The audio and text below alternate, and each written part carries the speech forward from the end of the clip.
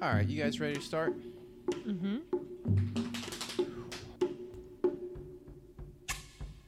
Welcome to Twitch of the Death Nerve, a cult movie podcast that takes a deep dive into a different film each episode. Our wide-ranging discussions will touch on genre, culture, and the history of psychotronic cinema. I'm Charles.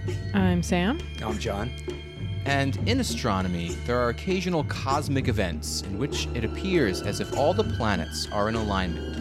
Just last month on June 24th, visible to the naked eye between the hours of 3 and 5 a.m., you can make out the hot rock Mercury, Venus, the morning star, Mars, the red god of war, Jupiter, a planet that if only 80 times bigger, it would be dense enough to fuse hydrogen atoms into helium and shine by its own light, and Saturn, the jewel of the solar system.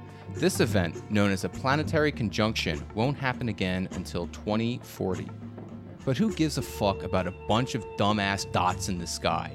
The study of space and astronomy is literally a CIA psychological operation designed to keep you, the general public, in the dark about the real planetary conjunction going on right now, this month, today.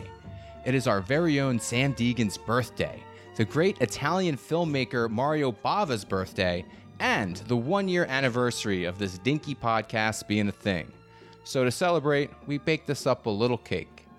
Unfortunately, that cake is actually a severed head wrapped in squid tentacles floating out in the middle of Mario Bava's 1971 Bay of Blood. Twitch of the Death Nerve, the first motion picture to require face-to-face warning. Every ticket holder must pass through the theater's final warning station. We must warn you face-to-face. Warning! Are you aware that Twitch of the Death Nerve contains scenes which may be the stimulus that initiates psychological shock? Warning! During scenes of intense shock, do not attempt to leave your seat. If necessary, close your eyes, but remain seated until you have regained your composure. Warning! There are 13 periods of intense shock. Do not subject yourself to more than one strong reaction. Warning! Diabolical, fiendish, savage.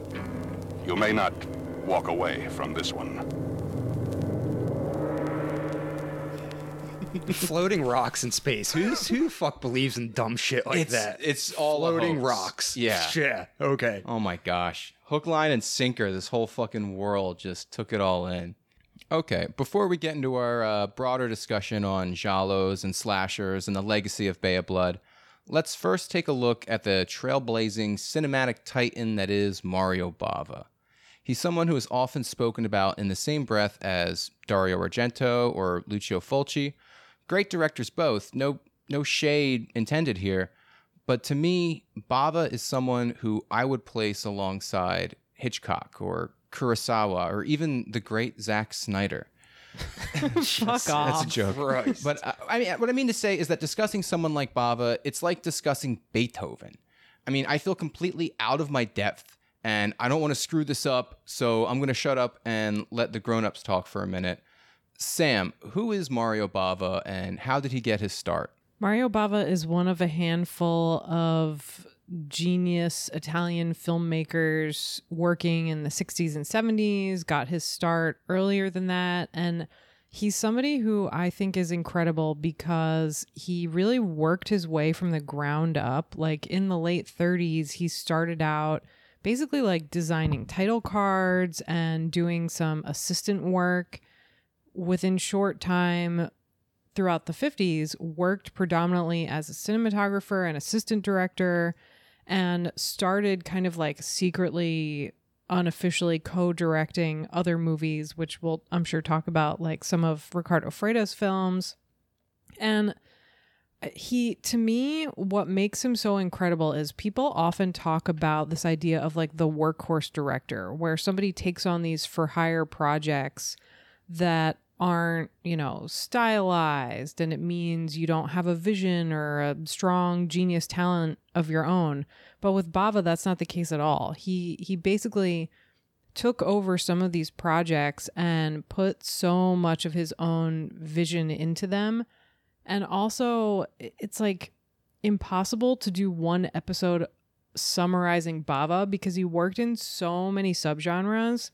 Yeah, he pretty much invented subgenres. And then when he would invent them, it's like he would get tired of that formula and would go on to the next big thing. Yeah, whereas like a lot of directors like Argento, for example, the guy made a giallo film. Well, he saw Bava's first 2 giallo films and was like, this is for me. Yeah, and that's what he's done forever. You know, like very few of his films have ever strayed outside of that genre.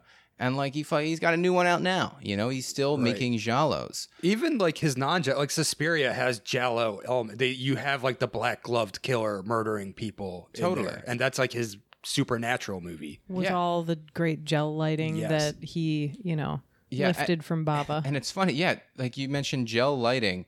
I feel like if Bava had made like 5 more movies, I know he made 150,000, but if he made 5 more movies, we wouldn't even say the words gel lighting. We would say Bava lighting. Some of us do. Yeah, this Bava lighting, it's in the DNA. But I totally agree with what you're saying, where he was someone, and the reason why he is like a fucking, just a god, a titan, is because he would make he would change the fucking game for a genre or make a new subgenre, which we're going to get into today with Bay of Blood. And then the world would blow up in that feel. That would just be like all these movies would start coming out from that. And then he's already he's making a Euro spy movie next. And he's like paving the way for how these like, spy parodies can be outside of a James Bond. I mean, he's all over the place. Well, he takes these like job for hires and makes them his own, which I think just shows like how great you are. For sure. Like there's so few filmmakers who have that vibe where they're an auteur, but they're also just like pumping shit out. Yeah, journeyman. Like, exactly. Like every fucking auteur is like, every 3 years I'm going to make the greatest film of all time, Right. And like you have to, it's like this huge thing. Whereas fucking Bava, it's like, no, I'm making a goddamn Hercules movie now, and it's going to be fucking sick, And like, everything he puts out, even if it's like a blob knockoff or a giant monster like kaiju-esque film with Kaltiki, which technically is Ricardo Freitas' film, but it's like you can see that Freita was like, why did I get hired to do this? Right. Bava was like, whoa, I know why we got hired. Yeah, I think there's like a few of those where like the director left after a week and Bava took over.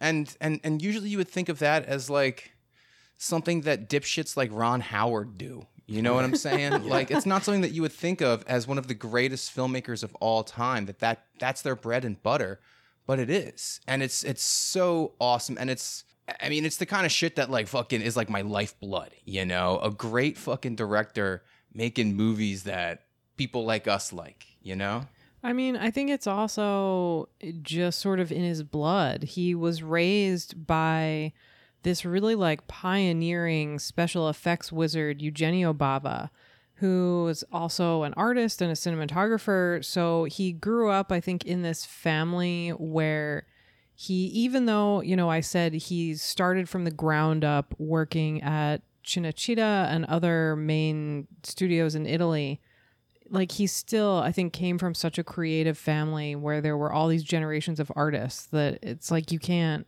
stamp that out by giving him a few work for hire projects. Yeah. Sometimes I wonder if he just did like most of these movies just to be able to play with like matte paintings and miniatures and like, let me see what I can do with the zoom lens. You know? It's clearly someone who loves every single aspect of filmmaking, like from to the title cards that come up to everything, the fucking miniatures that are in some of these fucking movies. And he's an absolute G. Is it true that his dad was the one that designed the face of the old lady in Black Sabbath, the dead old lady? That's what I've heard. I think he also took some inspiration from his dad for some of the practical effects in Black Sunday, where there's that shit in the coffin where she's like coming back to life and her flesh is growing on her bones. There's also similar effects in Kaltiki. So I think, the old man gave him some help there. What was your first Bava movie? What was your introduction to him? Do you remember? I do. I was a little kid. My uncles, who are like, they grew up in Texas, so they saw a lot of drive-in movies. So Planet of the Vampires was like a movie like they loved. And I remember watching it as a kid. But like the first one where I was like, I knew who Mario Bava is, or I found out who he is, I should start watching his movies, was Blood and Black Lace. Suddenly, these lace curtains ignite a drama that will lacerate your emotions. Blood and Black Lace. Who is this shrouded, sadistic, sordid fiend who maims and murders? Why this bloodthirsty orgy, this holocaust of lives, in bleeding color? Blood and Black Lace. I think for me, it was Black Sunday. I know I definitely started watching some of his black and white films before I moved on to the color films. And that crossover for him comes pretty early in the 60s. Like The Girl Who Knew Too Much, which some people say is the first Giallo movie, that's 63. And that's black and white, which I think makes it feel not like the kind of Giallo you're used to seeing. But Black Sunday, I mean, you know, I say this in almost every episode, like, we're going to have to do more episodes on blah, blah, blah. Yeah. But in this case, I think it's true because Bava just has so many incredibly influential movies. And like Black Sunday, 1960 is this like wild year where a handful of super revolutionary movies came out in different countries that changed the face of genre cinema, like Psycho in the US.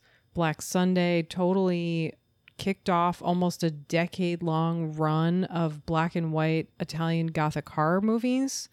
And it's like he made a couple of them and was like, okay, now I'm going to make this whole new thing called the Giallo. You're welcome. Yeah. I'm going to do one or two of those, and then I'm going to move on again. And for our audience, I just want to define some terms. So Giallo means Italian horror. Oh my God. I will fight Any you. Italian horror film is a Giallo. If you see a movie and it's Italian and that's what a Giallo is. That's what Giallo means. I will permanently injure you. So what Giallo actually means is yellow. And I'm sure almost everyone listening to the podcast knows this, so I'm going to try to do the auctioneer 60-second version. It refers to a series of pulp paperbacks with yellow covers. They're murder mysteries, super pulpy, lots of sex and violence, and definitely descended from noir-type detective novels. And the movies are also very Agatha Christie influenced, which I think even though Bay of Blood is not a Giallo, it has that same type of, you know, all the characters are not very nice people, and many of them are revealed to have their own, you know, tricks up their sleeve and motivations, and everybody's super selfish and I feel like I might be getting a little ahead of ourselves here, but one of the things about Bay of Blood that I think is the reason why I just like loved it so much off the bat was because I went into it knowing that Mario Bava was the like originator of the Giallo film, and I was like, okay, and for the record, I am not the biggest Giallo fan. I mean, not nearly as much as like my peers, obviously, who fucking love the genre. I'm waiting for the wild. day. I'm waiting. I know there's going to be a day where it all just fucking hits me. Like I've never seen a bunch of them, like House with Laughing Windows or whatever the fuck. You know, like one of these days I'm going to see one, and it's going to be the Rosetta Stone, and I'm going to be a Giallo guy. But I went into Bay of Blood, like ready to watch this Giallo film, and I was fucking like, okay, I'm doing my duty here. I'm watching a Giallo film by, you know, the old man Mario Bava. And lo and behold, it's a fucking dirty slasher movie. It's a fucking titties out, knife in the chest, knife in the face slasher flick, like from top to bottom. And it's like, holy shit, this guy didn't just fucking like come up with or make the first Giallo movie. He's fucking pioneering slasher films, which is, it's wild to me that like you have this idea of somebody and you think that like, okay, it's, you know, you have to see these movies because you like film. And then when you watch them, you're like, oh, this is a dirty fucking movie I'll watch on a Friday night. Like it's like a summer slasher flick that you would see at the theaters. And it's... I mean, he, in a 2-year period in 1970 and 71, which is when the major... So Giallo movies, even though like I mentioned The Girl Who Knew Too Much, which to me, it feels like a proto-giallo murder mystery. John Saxon is in it. He's wonderful. It's his most Hitchcock movie. Totally. It feels more like that sort of thriller than it does like the giallo movies to come. So I think Blood and Black Lace is the first true giallo. It's in color. It has all these gorgeous stylized sequences. It's, you know, set in the city, in this fashion house, which like that sense of visual style is really important to the subgenre. But as a genre, it doesn't start going until 70 and 71 and 72, which is like the big boom 5 years after he's already making giallo movies. And so what he does in response is he makes a couple movies in 70 and 71, $5 for an August Moon, Hatchet for the Honeymoon, and Bay of Blood. And it's like they're all riffs on the giallo that do a whole different thing. Yeah, it's funny. He's doing stuff that Argento would eventually do in the 80s, where it's like the giallo genre has almost run its course, and now he's riffing with it and fucking around with the genre. Like, not doing parody, well, sort of doing yeah, walking the line. $5 for an August Moon, I think you could argue, is a giallo parody. Which is like, it's so funny that he was that far ahead of the fucking game that he was already, you know, playing with the genre before so many of like the quote unquote greats had come out. That's how he did. Yeah, he was ahead of the game by a long shot forever. I mean, like Black Sunday, that's... Well, I guess there's Freda films, but like... But he also like co-directed I Vampiri, which is like the first real Italian Gothic horror film, and he was the cinematographer and got an unofficial co-directing credit. And it's like, yeah, okay. But Black Sundays like just knocks it out of the park from the get-go. It's perfect. Yeah. It's such a it's one of those movies I have to return to every October. I was gonna say that's such an October movie. And like I can't pick. It's funny because I can pick my favorite Fulci movie. I can pick my favorite Argento movie, but Bava, it's harder. And like I want to say it's Black Sunday, but for me, for years, I always said it was Black Sabbath because that was my first one. And that was the first time I saw a Bava film, and I realized that this shit's fucking kind of scary. Like he knows horror, like not just the subgenres and like all the pretty lighting and the setups and the like, but making you scared, getting under your fucking skin. That old lady in Drop of Water is fucking horrifying. So scary, so fucking scary. And even the first story with the girls on the phone and the fucking creepy guy, or no spoilers. Yeah. No spoilers. Yeah. We are going to do Bay of Blood spoilers though. Oh yeah.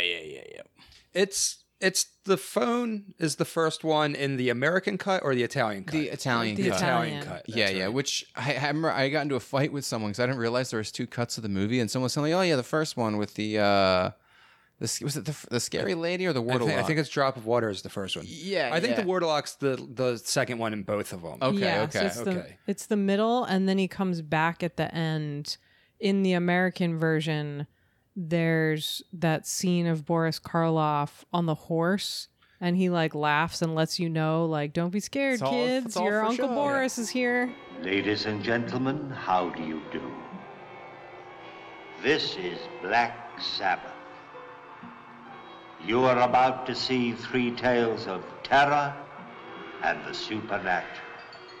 I do hope you haven't come alone. When Roger Corman makes a weird decision to change something, a lot of times I'm like, all right, good fucking call, asshole producer man. Like, you're right. That was better.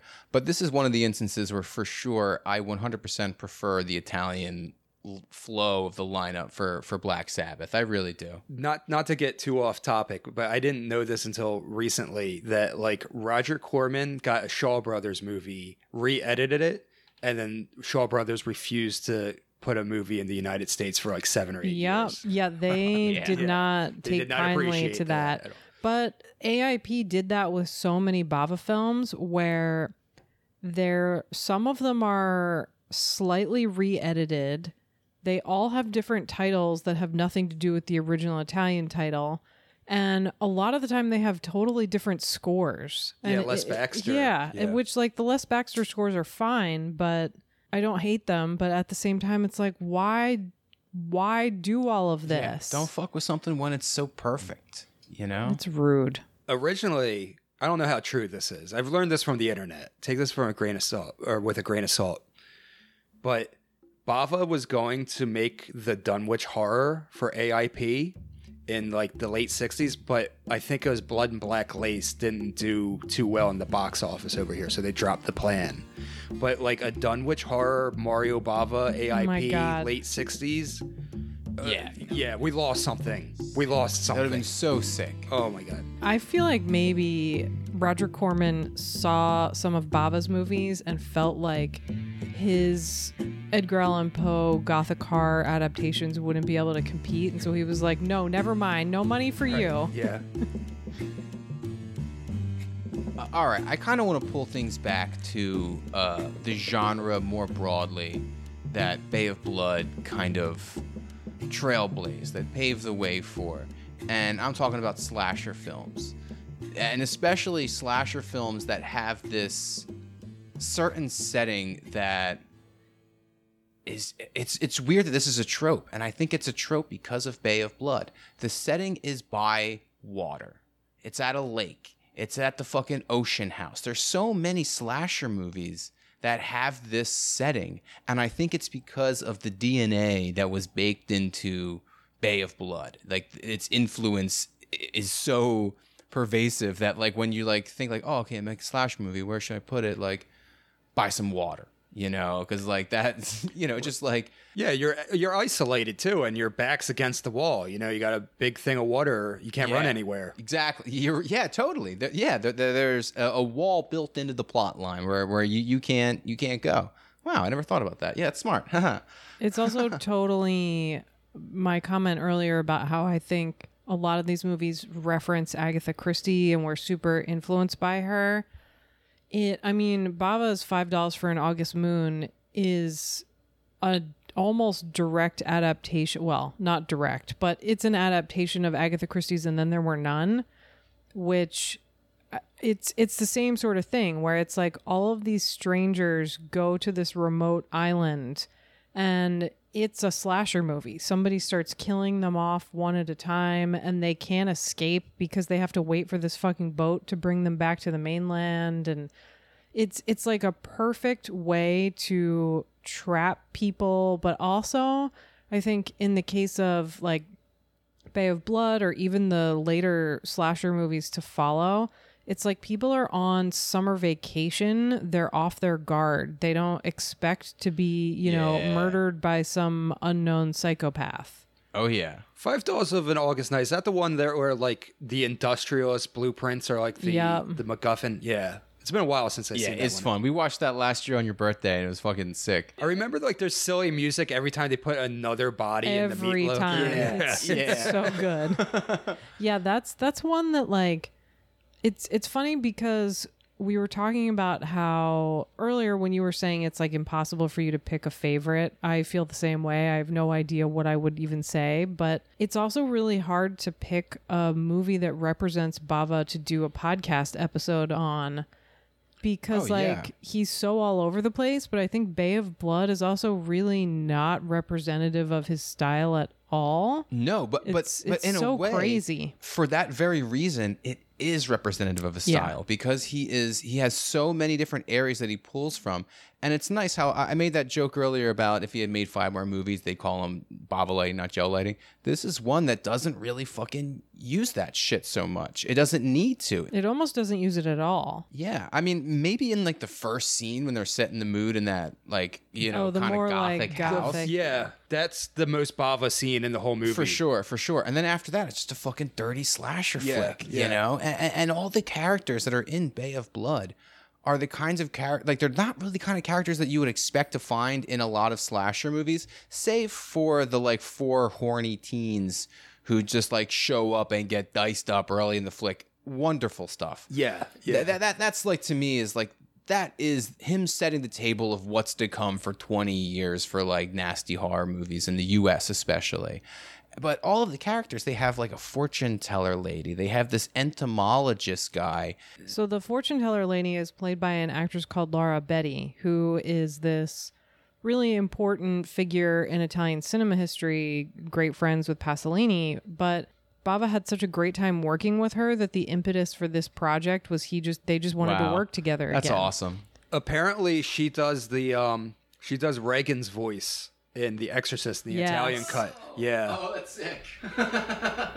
And she's in Hatchet for the Honeymoon too. She's great. Yo, real quick, we got to talk about how fucking good the titles are to Bava films. Every fucking one is an absolute banger. Mask of Satan. It's Yeah. incredible. And not just... But like, why would you and this, I totally agree with you. And this is also going back to my point earlier about like, why would AIP change all these things? Like, Mask of Satan is the best title ever. Yeah. Why would you like water it down and rename it Black Sunday? Yeah. Like, yeah. But then again, it's just like, I love both of them. I mean, Mask of Satan's great, but like Black Sunday, to me, like that's the title. That's what I think of it as. Yeah. Same thing with Black Sabbath. It's Black Sabbath. And what is it, like Three Faces of Fear? is the Yeah. Italian- yeah. That's where the band got their name from. I mean, Black Sabbath is a sick title. Right. But like they were just like rehearsing one day and that was playing across the street. And I they're think like, it's really "Yo, fucking sick." corny for groups to name their shit off of alternate titles to Bava films. I just want to put that out there. But It's Bay of so lame. Sabbath are posers. Yeah. Bay of Didn't do anything Blood for music. has great alternate titles that Like Bloodbath. Bloodbath, Carnage, and the trailer for Carnage is so cool. It's- I remember it's the first best time of I the saw a trailer trailers. for Carnage, it was at an Exhumed film screening, and I looked at you, John. I was like, "Holy shit, that movie looks sick. We got to watch that." And then you were like, "We watched it last week. It's Bay of Blood."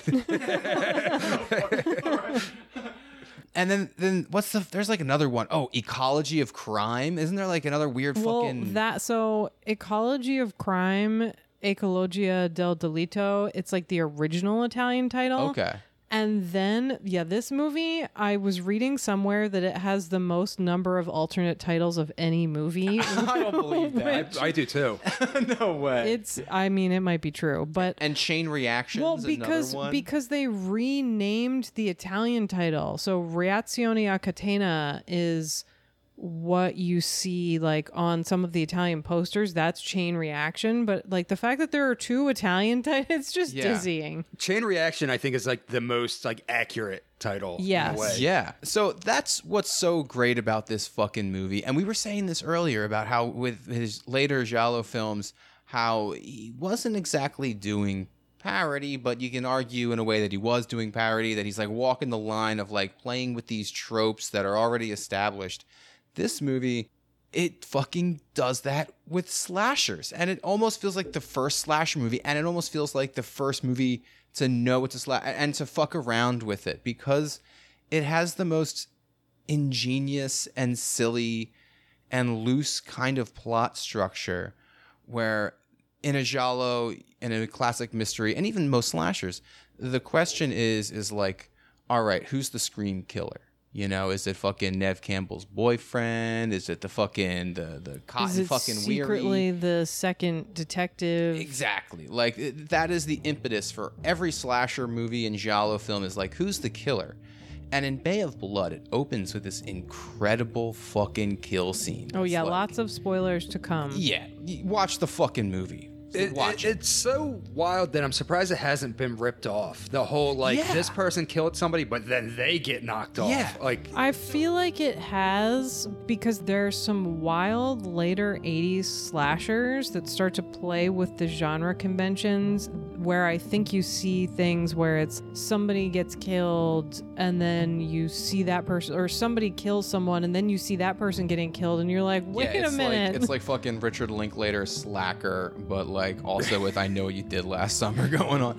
But the intro, the first kill scene with this fucking old lady in a wheelchair. The Countess. The Countess, and she's like, you know, rolling around her fucking house. Lightning might be flashing. I might be adding that in my head and in my mind. It's the, like you were saying earlier, it's the only like truly gothic Bava it's, scene. It's fucking Bava to its core. And then out of nowhere, you get this black gloved hand, classic fucking Giallo shit, with a noose, goes right around the old lady's neck, and then he kicks the wheelchair out from under her like fucking Friday the 13th kill, wheelchair dead. And she falls down, and she's just like so close to the ground. She could stand up if her legs weren't fucking dumb. And she's just choking out and dying. With her face super close to the camera. It's nasty. And then they get that close-up, that extreme close-up that you fucking love to see of the black gloves. You know, fucking Giallo, capital G, Giallo shit. And then the camera starts panning up, and you're like, immediately like, whoa, whoa, whoa, whoa, whoa. Like, whoa, don't show us the killer What's yet. going on here? Slow What are your you roll. doing? You know, and they go right up, and you just see this fucking guy's face, the killer, in the fucking beginning of the movie, and you're like, what the fuck are we doing here? Like, Who we soon learn is her husband. yeah, there's a whole real plot going on in this film, but Well, like, sort of. but at this point, you're just like, fuck, man, you just spilled the beans, like in the fucking beginning. What are you doing here?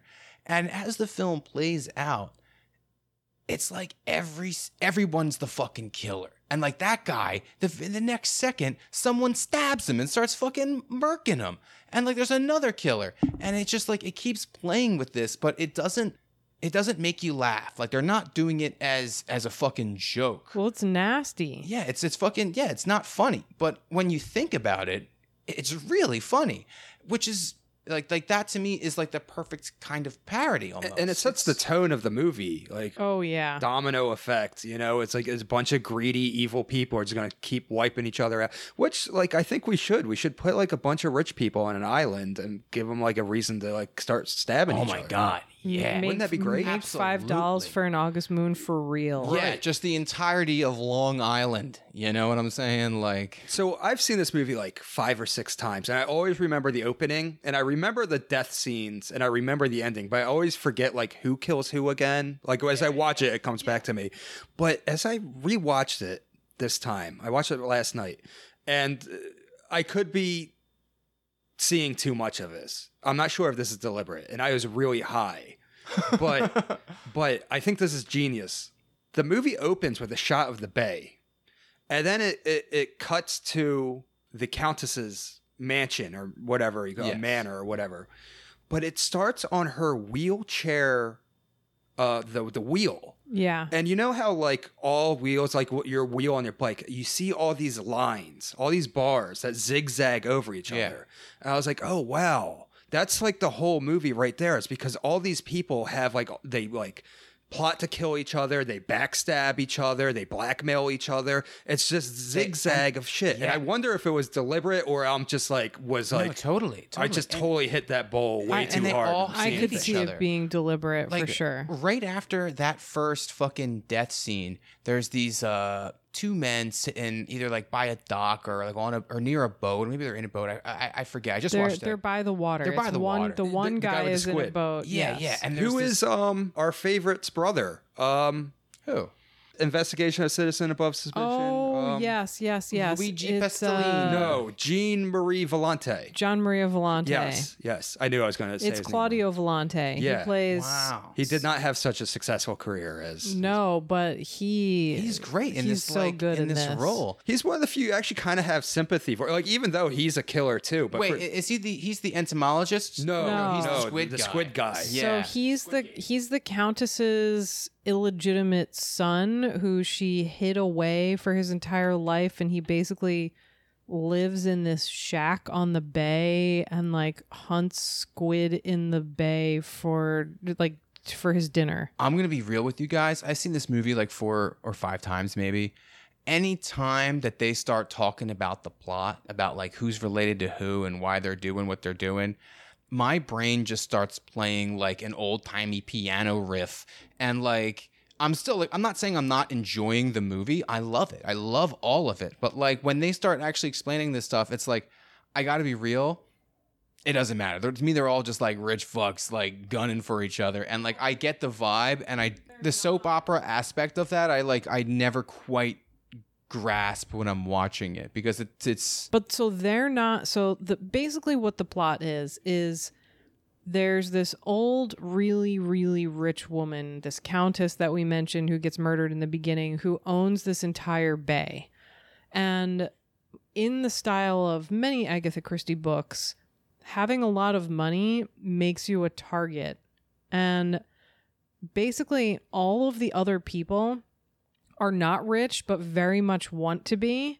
And so they're all these like sort of blue collar, maybe some of them are middle class, and they're sometimes teamed up with each other, but it's like they turn murder for profit into this like competitive sport, and they all try to outdo each other. Yeah. And it's wild. Oh my God. And like the fucking kills. I mean, this is why I like slasher movies. I mean, it's not my favorite subgenre. Like once you've seen a few, it's like, okay. They're so fun though. They're comfort food for me. Yeah, summertime sure. especially for me. This time of year to me, like that's why I think doing this episode is perfect. Because we were talking about this in our last bonus episode. What a summer movie to me is, now that like I'm thinking about it, it's a slasher movie, you know? It's a fucking summer camp murder flick, you know, with titties and fucking people running around and like And wild gore effects. Okay, I got a question. And this is so funny that like I like how, you know, I like to cosplay as someone who sticks his pinky in the air when I'm drinking tea. But like I got to ask you guys a real base ass question here. What's your favorite kill scene in this flick? I know the answer to mine, but You want to buy time for John? I got yours? one. All right, John. Okay, you go first. You go first. I think it's the nasty one. I think it's when Luigi Pistilli kills Squid Guy. oh yeah. That's like the most mean spear. How's that one go down again? He He spears, spears him, but it comes out of nowhere. It's just like the guy like walks out, and then all of a sudden he spears him, yeah. and he's spitting up blood, and it gets on his hands. Yeah, that one's mean. Yeah, yeah, and he has like his Lady Macbeth behind him, being like, egging him on. yeah, that one's mean. No, that one's good. That's a really good one. Yeah, Luigi Pistilli is one of my favorite Italian character actors. I think some of you will recognize him from spaghetti westerns. He's in other that guy. other that Giallo guy. movies. Yeah. He looks like a fucking spaghetti western dude. He's got like this rough ass face like a leather jacket. Yes. You know what's funny? I always because I've seen him in a million things, and I always expect him to be in Fulci movies because he looks like the type of guy that would be like one of the locals and like Totally. don't torture a duckling. Yeah, he looks like or the a guy Gates who of Hell. kills Bob in Gates of Yes, Hell almost. yes. Yeah. All right, my favorite scene before you get to yours, because I know what yours is, and yours is the fucking the real. Mine's the goat. Yeah, yours is the goat, but mine.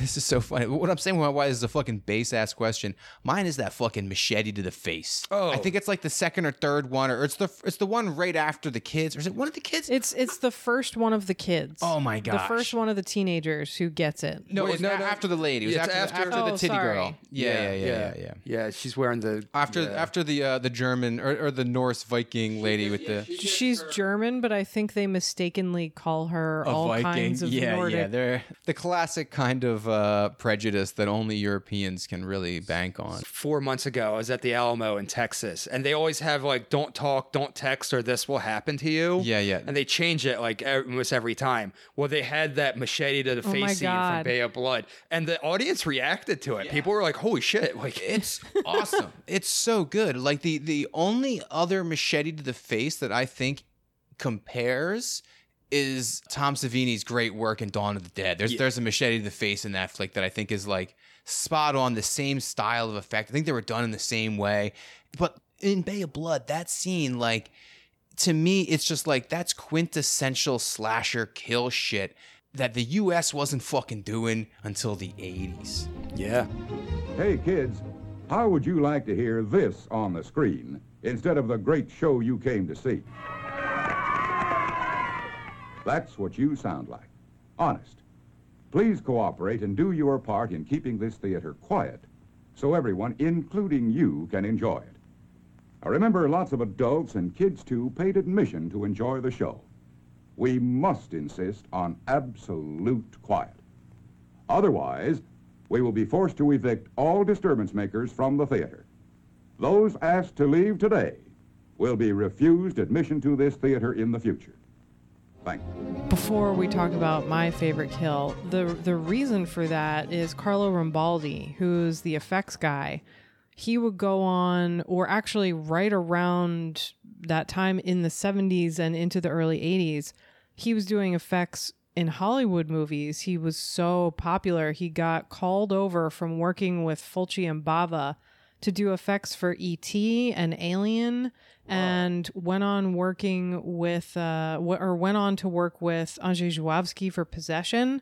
So this, I think the squid is actually a real dead squid here, but I would like to say this is his first octopus movie. Hey, no spoilers. I haven't seen Possession yet. Oh, sorry. All right, Sam.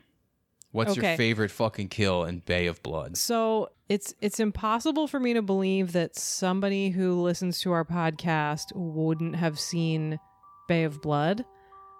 But if you haven't, pause the podcast and watch the movie, and then you can come back and hear me talk about my favorite scene, which is the ending, when finally, after all of this like plotting and cavorting and total just like nihilism and nastiness back and forth, Renata and Alberto, who are played by Claudine Auger, Bond girl, and Luigi Pistilli, when they finally kill everybody else and they're like the Battle Royale Bay victors at the end of the night, the sun's coming up, they're happy they're going to be rich as fuck and own this whole bay. Yeah, they just won WrestleMania. They did. And they go back to the camper where their two children are waiting for them. Their kids are probably like 6 and 8. One of their kids, if you're a fan of Italian horror, you definitely recognize her from Nicoletta Elmi. From the Beyond? She's not in The Beyond. She's Demons, in Deep Red. Yep, and Deep Red, she kills a lizard. She's so creepy, gives redheads everywhere a bad name, or possibly a deserved reputation. But they've earned it. These two kids come out of nowhere with shotguns, I guess thinking they're toys, and just ice out their two parents. They drop dead. And they giggle to each other and say, wow, they're so good at playing dead. And then the most delightful music I have ever heard in my life comes on. Yeah, and the kids run off to go play in the bay. They do. Oh, it's beautiful. Yeah, It's one of beautiful. the greatest death scenes of all time. One of the greatest endings of all time. It's so fun. And it's like, it's so crazy that there's so many times that I'll watch a slasher movie. Sometimes I'm watching them and I'm like, why is this not fun? This is a genre that should, at fucking, ground zero of the fucking film, it's gotta be a good time. You gotta have fun. You gotta, enjoy yourselves. We're here to watch a bunch of fucking people get stabbed up in ridiculous ways and laugh about it. You know what I think why this one's so much better than a lot of them? Why is that? Not only are the kills just great, but you're not bogged down by plot. You're jumping there from isn't different any. Exactly. Yeah. You're jumping from people to people, and you're not getting bogged down by we got to make these two characters likable, so you're scared of them. No, everybody's a shithead, and it's so much more fun to watch shitheads. Absolutely. You don't have a fucking final girl in this. You don't have these other things that are such major tropes, because all you have is a fucking whole cast of Freddys and Jasons. Everybody is the killer, and it's awesome. It's also hard to say what kind of, other than calling it a post-giallo proto-slasher, it's what do you even call this? Because most detective thrillers, there's a protagonist who either, every giallo movie. Yeah, you definitely aren't calling this a thriller or a detective flick. Well, every giallo movie, there's a protagonist who is forced into the role of amateur detective, and they have to figure out who the killer is to keep from being murdered themselves, and also to keep from being named as the main suspect by the police. So it's they have all these personal motivations to solve the crime, and they're the clear protagonist. I love there's not a single fucking cop in this movie. No. or awesome. like you see them in a car for a second, maybe. Maybe. But yeah, I don't even remember that. I don't remember seeing any fucking... I feel like maybe you don't, but it's also so different from slashers where, like you said, there's that final girl protagonist, the like one person who's left alive. Yeah, and the one who you don't want to see get killed. You know, it's like, oh no, not Shelley or whatever. But here, there's Yeah. no protagonist. Who's the protagonist? There Nobody. isn't. That's nobody. that's what I The like about it. Bay. Everybody's The garbage. Bay. Yeah, The Bay is the protagonist. Yeah, nature wins. Yeah. does.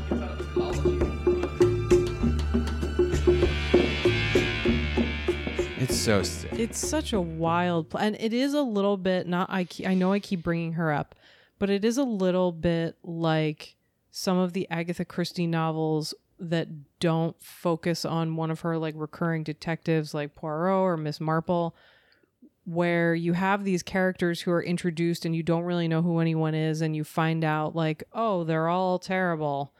And it's like such a wild way to write a script where you just go from murder to murder to murder. Yeah. And like I'm looking at the fucking beaming smile that John has, and it's like, yeah, like this is like a movie that was like made for you. Well, it's also, I don't think we said, written by Dardano Sacchetti, who wrote a bunch of movies with Argento, and I get they had some kind of like bitch fight and...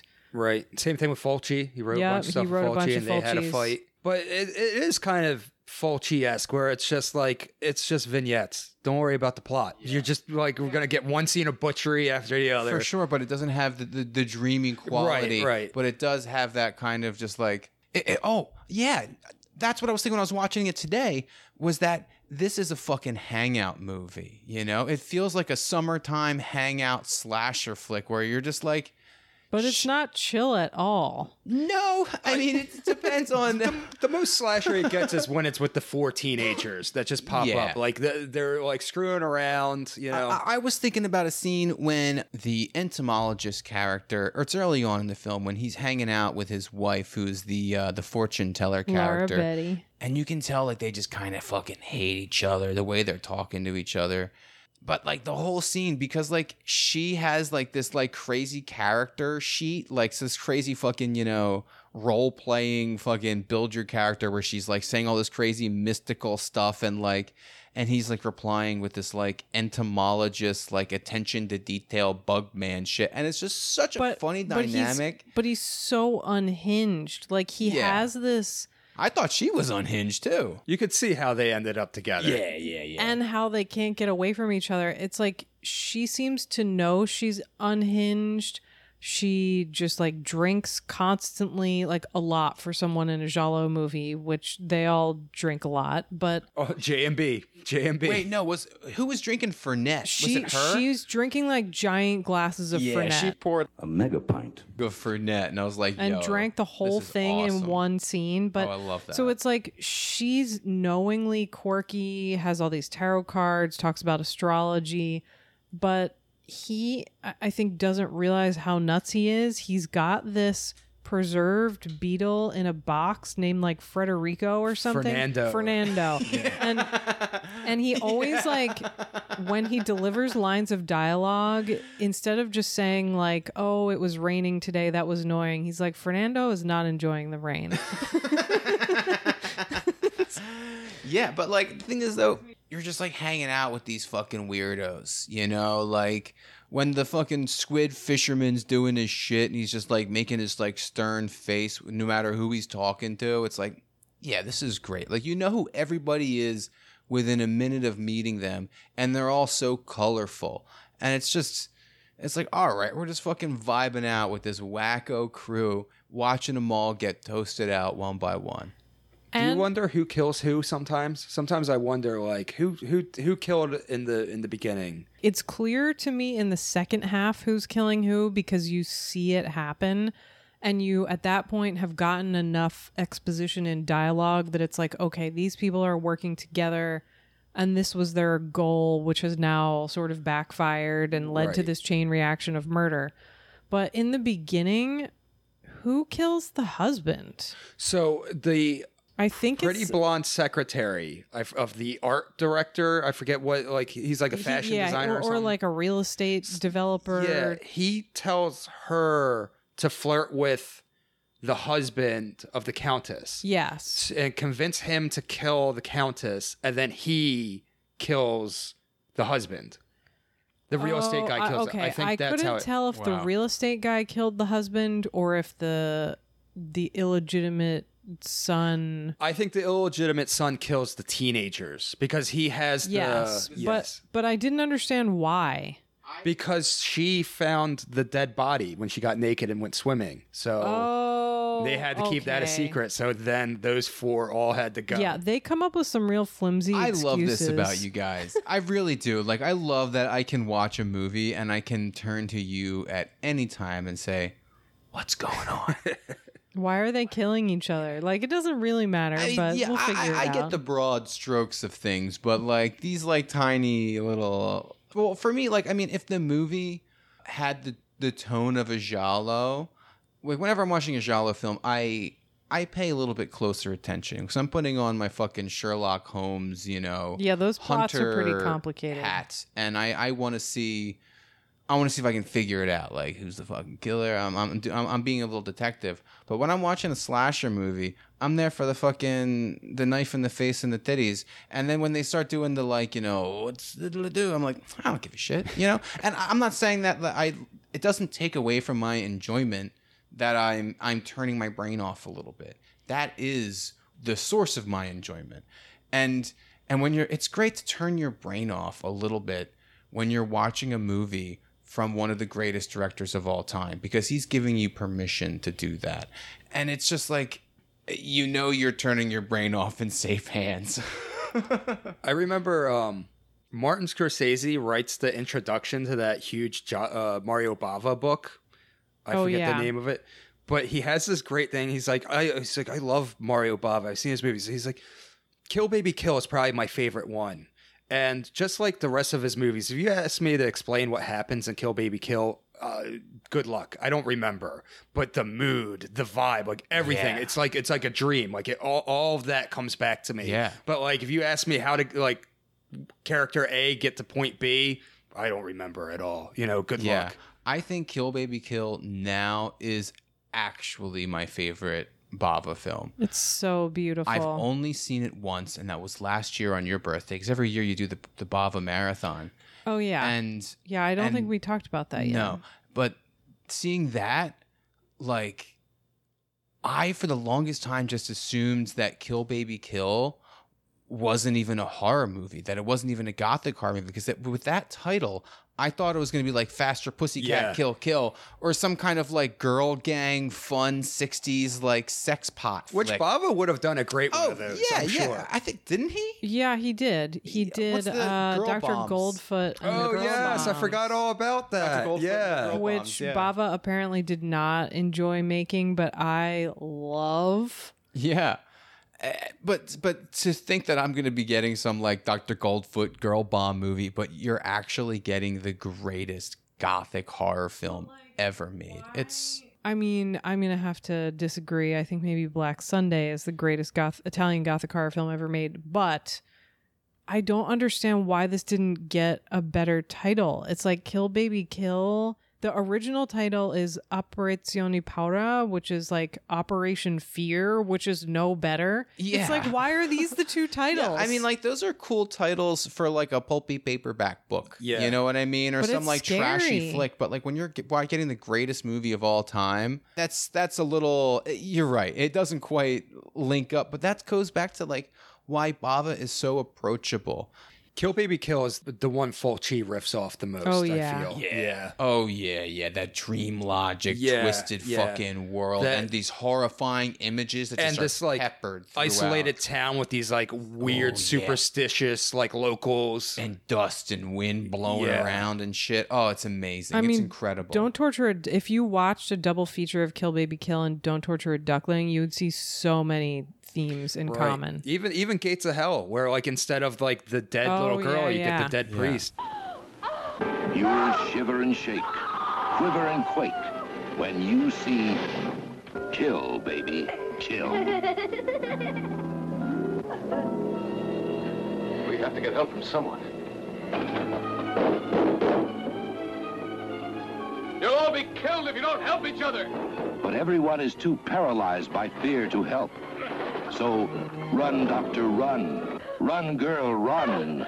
Before that someone, that something, that kill, baby, kill, drives you to self-destruction. Keep your eye on the bouncing ball, your ear on the mocking laughter, and try not to shiver and shake, quiver and quake when you see kill, baby, kill. Mario Bava, he is a point in time where, like, if there was no Mario Bava, it would be awful. You'd alter the timeline in a very drastic way. Yeah. Such a drastic way. We wouldn't be fucking sitting here if there wasn't a Mario Bava, you know? He is so important that, I mean, you can't stress it enough. And also, like, how much fucking fun it is to watch any one of his movies. On your birthday marathons, one of the things that I think is so cool about them is that we don't just watch the greatest Mario Bava movies, you know, because what you can do every fucking year and not repeat a year. There are still Mario Bava movies that, like, we haven't seen because he made. Well, some of them are hard to find. Yeah, for sure. And some where he's like co-directed, and he is like last year we watched an Aladdin movie. Yes, right? The Wonders of Aladdin, which is adorable. But, yeah. I mean, it's like kind of a weird project that I started because growing up, I, did not have a very fun childhood and hated my birthday. And by the time I got into, I don't know, my late 20s, maybe. So I've been doing this for about 10 years now, where I realized, like, okay, I got to find a way to turn my birthday around. Right. And not have it be this day that, like, I hate and I'm trying to avoid. So I started this tradition totally by myself, where I realized Bava and I have the same birthday. And I'm just going to watch at least 3 or 4 Bava movies every year. Some years, there was this one year where I went overboard and did a 3-day long Bava marathon. Wow. It was wild. That's a planetary conjunction if I ever heard of one. It was, but like, it's so much fun. And whether I invite people or do it by myself, I have to start with Hercules in the Haunted World. Hell yeah. Every morning of my birthday, that is how I start it. Seeing Christopher Lee, it's like, if you don't like those Peplum movies, you might not enjoy it, but it's also super gothic. It's set in hell. Christopher Lee plays the bad guy, and there's this incredible scene where Bava shows him reflected in a pool of blood. It's like there's some very clearly proto Evil Dead stuff going on. It's wild. And one thing that you were saying earlier, Sam, about how you got your start in writing that I kind of want to touch on, because I first found out about you. Well, we met at a bar, but someone mentioned that you had a blog, and I was like, "Oh, I'll check out a blog. I like movies." And it was like one of the best film blogs best film writing I'd ever read, and you were so like. You were like a Bava-esque workhorse. You put out a fucking essay every single day, another film review every day that, like, it was something that I would get to do every day. Like, oh, I get to read the new fucking, Sam Deegan film review today. It was awesome. And you were telling me earlier that you got your start because of Bava, or rather you. Well, so, a lot of people ask me, like, how did your career happen and how are you so prolific? And it's like, you just have to be super disciplined and do it every day. And when I first had my blog, I would write like an essay a month if I was lucky. And I realized, like, okay, I'm miserable, I'm bored, I don't have anything going on. I'm going to take on this crazy writing project. And I think it was in October, probably 15 years ago at this point. I don't even know, a while ago. And I said, okay, I'm going to write a review of a Bava movie every day for the next 2 weeks to get me through to Halloween. And I thought to myself, like, surely that's impossible. I don't have that kind of discipline. And I did it.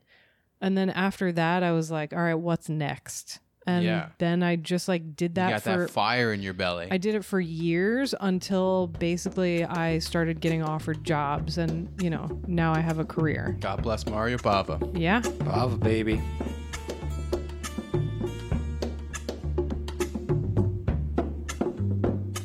All right. What else do we want to touch on? Any kind of fun goofball Bava stuff we can chat about?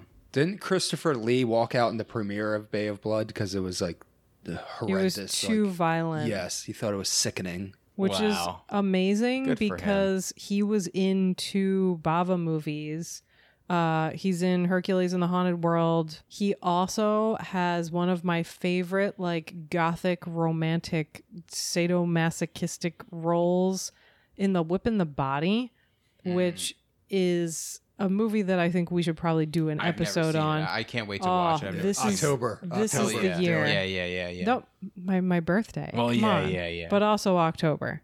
What's great is this October, all of the movies that we watched last year on your birthday that I was like, damn, these are fucking October flicks, like Shock and Kill Baby Kill, of course. I'll do those this October, and I imagine we'll skip them this year. She did them last year. Indeed, we will. Oh, hell yeah. I'm so excited to watch more fucking Bava movies coming up. I mean, like, getting our beak wet with Bay of Blood is awesome. But hang on, real quick, before I start waxing poetic about how much I love watching movies with you guys, fucking the shit you were saying about Christopher Lee walking out of Bay of Blood and he just said it was just like too violent. Yeah. Which I can see. 100%. Yeah. I love it when critics just can't handle slasher movies. And it's just like, it's the fucking hill they're ready to die on. They're like, this is trash garbage. I think it's so funny. I love it. It's I like, do too. And it's like, you know why? Because they're right. Every fucking criticism that they levy at films like Silent Night, Deadly Night, or like, Friday the 13th Part 4, whatever the fuck. Every fucking piece of mud they sling at these movies is 100% right, and it's why I fucking love them.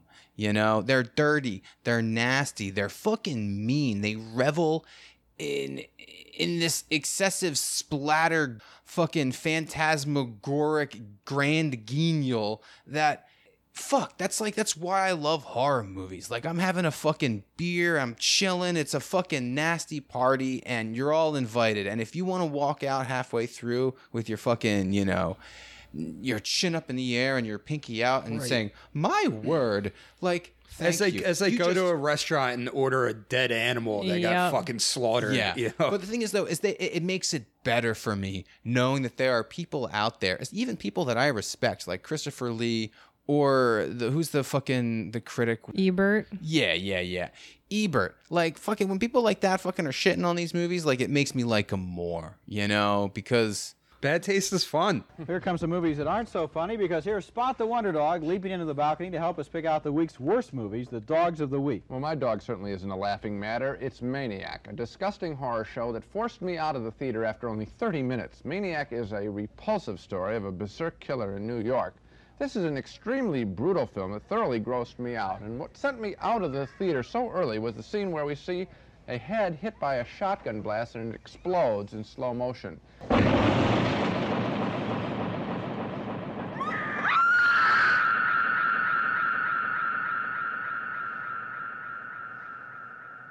That came after a couple of throat slashings and a vicious strangulation. Maniac is making its slimy way into theaters all around the country, so be on the lookout for it and avoid it. Sometimes that's a very valid reaction to just walk out on a film like that, even if you're a movie critic, because as a civilized person, there's no point in sitting there and watching that kind of stuff. There was no point at which the film was going to redeem itself after that. It was a real gross-out show. Sounds bad. Okay, so I have 2 things to say. The first one is super quick, which is it always like grinds my gears a little bit when mainstream film critics talk about, you know, how aghast they are at these slasher movies being so trashy, but they give good reviews to this like Hollywood schmaltz that's so just offensively sentimental and poorly written. And it's like, okay, you give this 4 stars, but you can't hang with movies with violence. It's like, come on. But wait, the thing that I wanted to say, which I totally forgot about until you just mentioned Friday the 13th.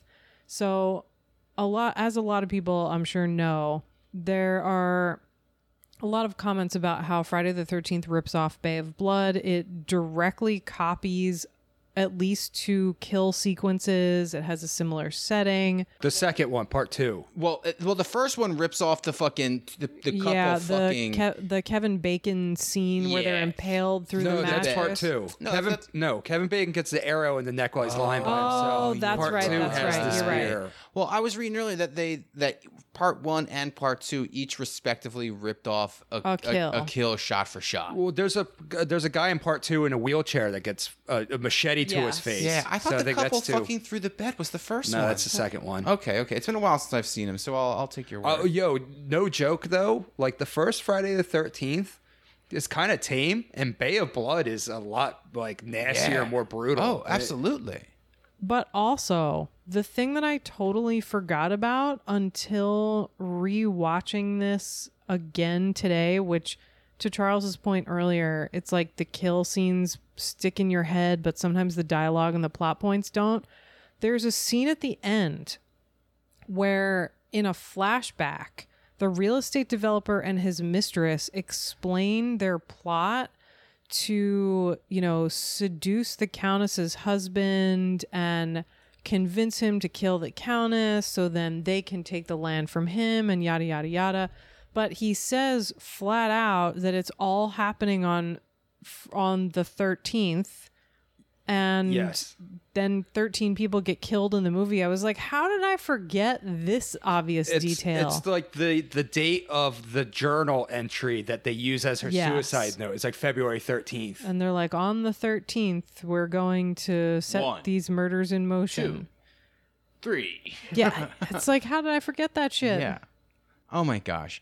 It's the legacy of Bay of Blood is felt throughout so many genres. But I mean, mostly it's the slasher genre for sure. That it sets up what's to come, and it already is fucking flipping it on its head, and it's so good. And that's coming from someone who doesn't love slasher movies. Like, I mean, I do love slasher movies too. What am I saying? They're so fucking, much fun. They're Yeah, great. come on. Do you like Giallos or slashers more? Oh, slashers for sure. I mean, What? What about you? They're Giallos. Yeah, me too. Yeah, I'm not to knock slasher. no. You'll get there. For sure. I know that there's going to be a day. I think there's going to be a day in my future where I'll have a different answer to that question. But right now, when I'm bored during a slasher movie, I know that I got about 10 more minutes before fucking I'm going to get what I need. But there are times where I'm bored during a giallo movie where I'm just like, fucking, I'm like watching the clock. And I'm You're like, right. all right, like, let's fucking find out who the killer is, because like I'm done with this hot lady and this like newspaper reporter just fucking talking in circles. A forever, dull Giallo you know? is worse than a dull slasher movie, true. But like when a Giallo hits it out of the park, it goes much further than a slasher movie can. I would agree with that. Yeah. Yeah, and to that point, I definitely have seen some people who are not big fans of slasher movies turning their nose up at how Friday the 13th just rips off Bay of Blood. And it's like, okay, first of all, everybody rips off Bava. If Argento didn't rip off Bava, giallo movies wouldn't exist. Yeah. So, like, sit down. Yeah, he's made to be fucking ripped off. Like, ideally, it would be a case of like what Argento was doing, where he took these ideas and, you know, made his own thing with it. And the fact that like we were saying throughout this whole episode, that because Bava has worked in every single genre, and in almost every single genre that he's worked in, he's fucking knocked it out of the park and made it so that way, if you want to make some fucking goofball flick with a bunch of fucking girls revving their engines or some something. Vikings and Cameron Mitchell. Exactly. Or yeah. You can refer to Bava for anything. But like to go back to the ripoffs, like I don't think you can be a fan of exploitation movies and not love ripoffs. Truly, so many great movies are ripoffs. Italian exploitation is that's part of what's ripoffs, delightful about it. Like no one gives a fuck about Jaws 2, 3, and 4. They care about Jaws. The Revenge. Jaws 4. Or Cruel Jaws. What is it? No, The Last Shark is the one I like. Or Grizzly, which is just Jaws with a grizzly bear. Tentacles. You love to see it. But like at the same time though, when like you get creative about it, it's not really, I don't even see them as like ripoffs. I see like it's all one big soup and everybody kind of throws in their ingredients, and sometimes you might reach in and grab some of those ingredients and make your own part of the soup. And yeah. For sure. Yeah. No, it's fucking... We love it, folks. We fucking love it. It's Bava's birthday. Happy birthday, Mario Bava, and happy birthday, Sam Deacon. And happy birthday to our podcast. Yeah. I mean, I don't want to be too self-congratulatory here. I mean, we're just talking into fucking microphones, but yeah, no, it's been a good run we've had so far. To another year of Twitch of the Death Nerve and another year of Mario Bava. Let's crack open some J&B. Crack open How a cold old was he when here. he died? He wasn't that old. I want to say he was in Like in his his 60s. 70s when he died. I thought he was in his 60s. Oh, I'm sorry. He was 65. You're right. Nowadays that's young. Yeah, I think the death rate is starting to roll back a little bit. That's true. We're dying That's a little true. younger nowadays, you know. Yeah. Thankfully. Yeah. Rest in peace to Who just died? Ivanka Trump. And Shinzo Abe. Oh my God. Shinzo Abe. The Trump family in a casino, Bay of Blood, where it's fucking like Eric stabbing Tiffany. Yeah. Oh, and obviously it ends with fucking young Baron Shooting blasting fucking Don in the face, and then running off into the Atlantic Ocean outside of Atlantic City. His fucking weird Slender Man looking thing swimming out there. Yeah, fucking Baron Trump's Secret Service escort is Slender Man. He just follows him around all the fucking time. I mean, like Baron's like 7 foot tall. He's weird looking. Like he looks like Slender Man. Really? No. He's like 7 foot tall. Wow, did he have a growth spurt? I haven't seen the kid since some fucking like. I mean, Donald's pretty tall too. He got bullied. Wow, yeah. How about allegedly? I don't know. I wouldn't boy. He's a kid. He doesn't know he's part of that. Yeah. Dynasty. Wait till he turns 18 and then wait until he gets on Twitter crush and the starts kid. acting like a moron. Oh my God. Oh yeah. Him and Elon are gonna like be best friends and. Oh, that's awesome. Ugh. Or Elon's kid, U571, the Widowmaker. Oh my God. Yeah, his kid has like that. Oh man, you know what episode we're not gonna do, but we're never gonna cover on this show? Nothing that takes place in a submarine. Every single movie that takes place in a submarine is a boring piece of shit. You heard it here first. Fucking Das Boot, no thank you. U571. Hunt for Red October. I've never seen that. I've always wanted to. It does this amazing thing where in the first 30 seconds of the movie, everyone's speaking Russian because they're in a Soviet submarine. Right. And as the credit sequence ends, it's like they flipped the overdubbing switch and all of a sudden everyone switches to English, and all of the main cast members, it's like Sam Neill and all of these, like Tim Curry, Sean Connery, of course, plays the Soviet. Like he's the baddie, right? Well, he's trying to defect. Okay. And the Navy doesn't realize that the Soviet submarine, it's like behaving strangely and coming into U.S. waters, and it's like, do we blow it out of the water or do we trust that they're going to do the right thing? And that's the whole fucking stupid plot. Oh my God. But I just got done saying we're never going to cover a fucking submarine movie. What are you sorry, doing over you here? talked about Donald Trump on my Mario Bava episode, so deal with it for 1 second. I think that was my. But they do.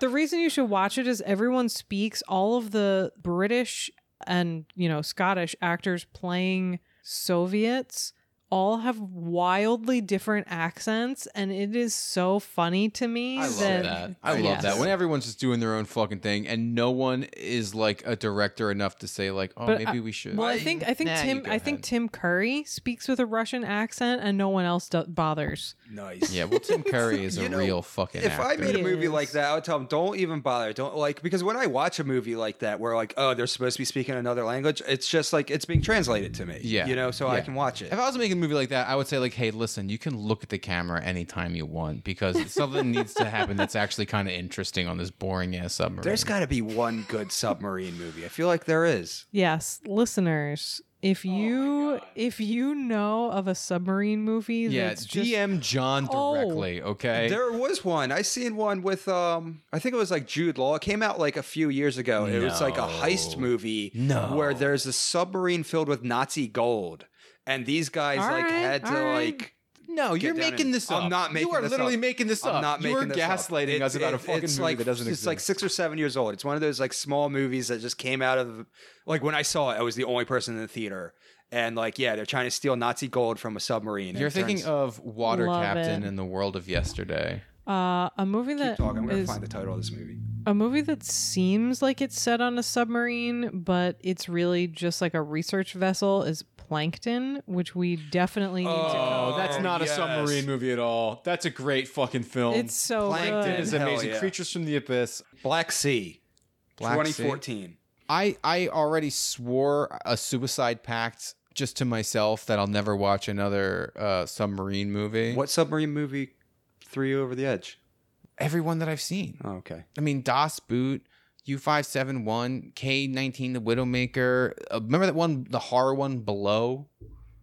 No, I remember the cover. It's like bubble. Okay, all right. Why are we talking? How did we get? Yeah, I don't fucking know. I was trying to What are you guys I was trying to bring doing? it back. This is Bava's day. Okay. Bava didn't make any submarine movies. Sorry. Oh my god, that I know Bava of. movie with submarine miniatures and them coming across some like big octopus monster. We deserve more Bava movies.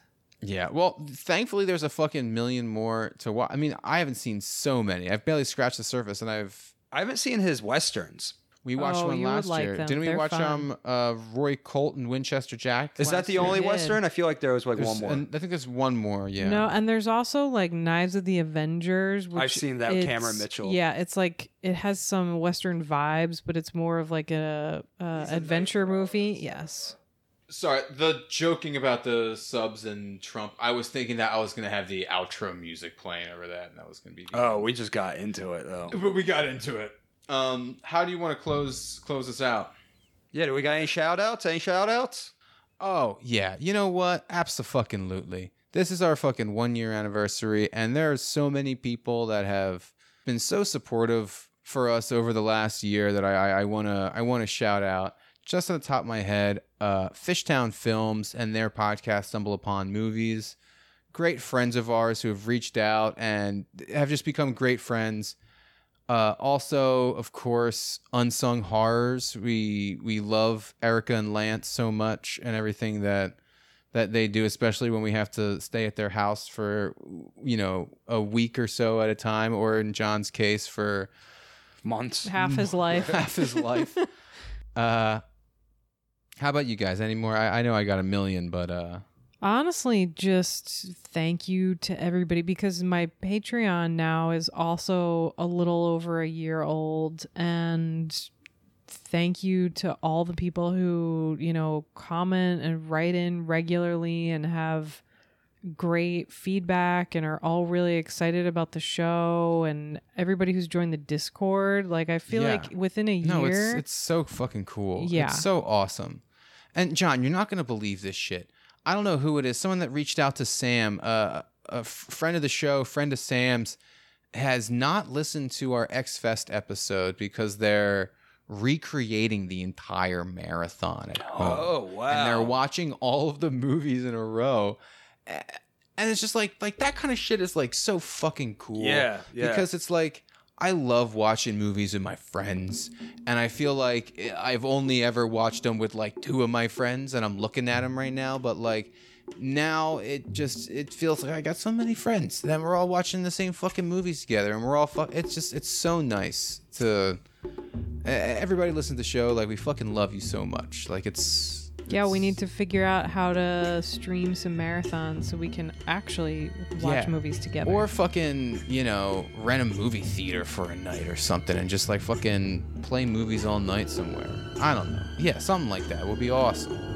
That would be the dream. We should rent a VFW and play Nomflix and cheer on the VC. Yeah. Yeah. See how that goes. That's what we gotta fucking Hand out some Ho Chi Minh pamphlets. Yeah.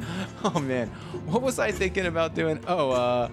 If I had this psycho idea that if I owned a movie theater and we were playing the new Top Gun, that I would put a join the army desk up, and I would sit behind it in army fatigues, and I would just be like, come on down here, son, you want to throw your life away? And and just say all this fucked up shit, like, you want to go die in another country here? Come on, sign up. And then Sam was like, I'm pretty sure that's illegal. I think that's impersonating a member of the armed forces, pretty sure it's a federal offense. I don't know. Stealing valor's cool. We should all be doing it. Everyone should not join the army, just pretend to. Yeah, get those discounts. That's what you got. 10% off. Yeah, you get cheaper movie tickets. Yeah. Who doesn't want that? All right. See you later, everybody. Should splice in that picture of Jane Fonda on the anti-aircraft gun when Tom Cruise gets shot down. That'll be the picture for our Mario Papa episode. All right. Good night. Night. Bye.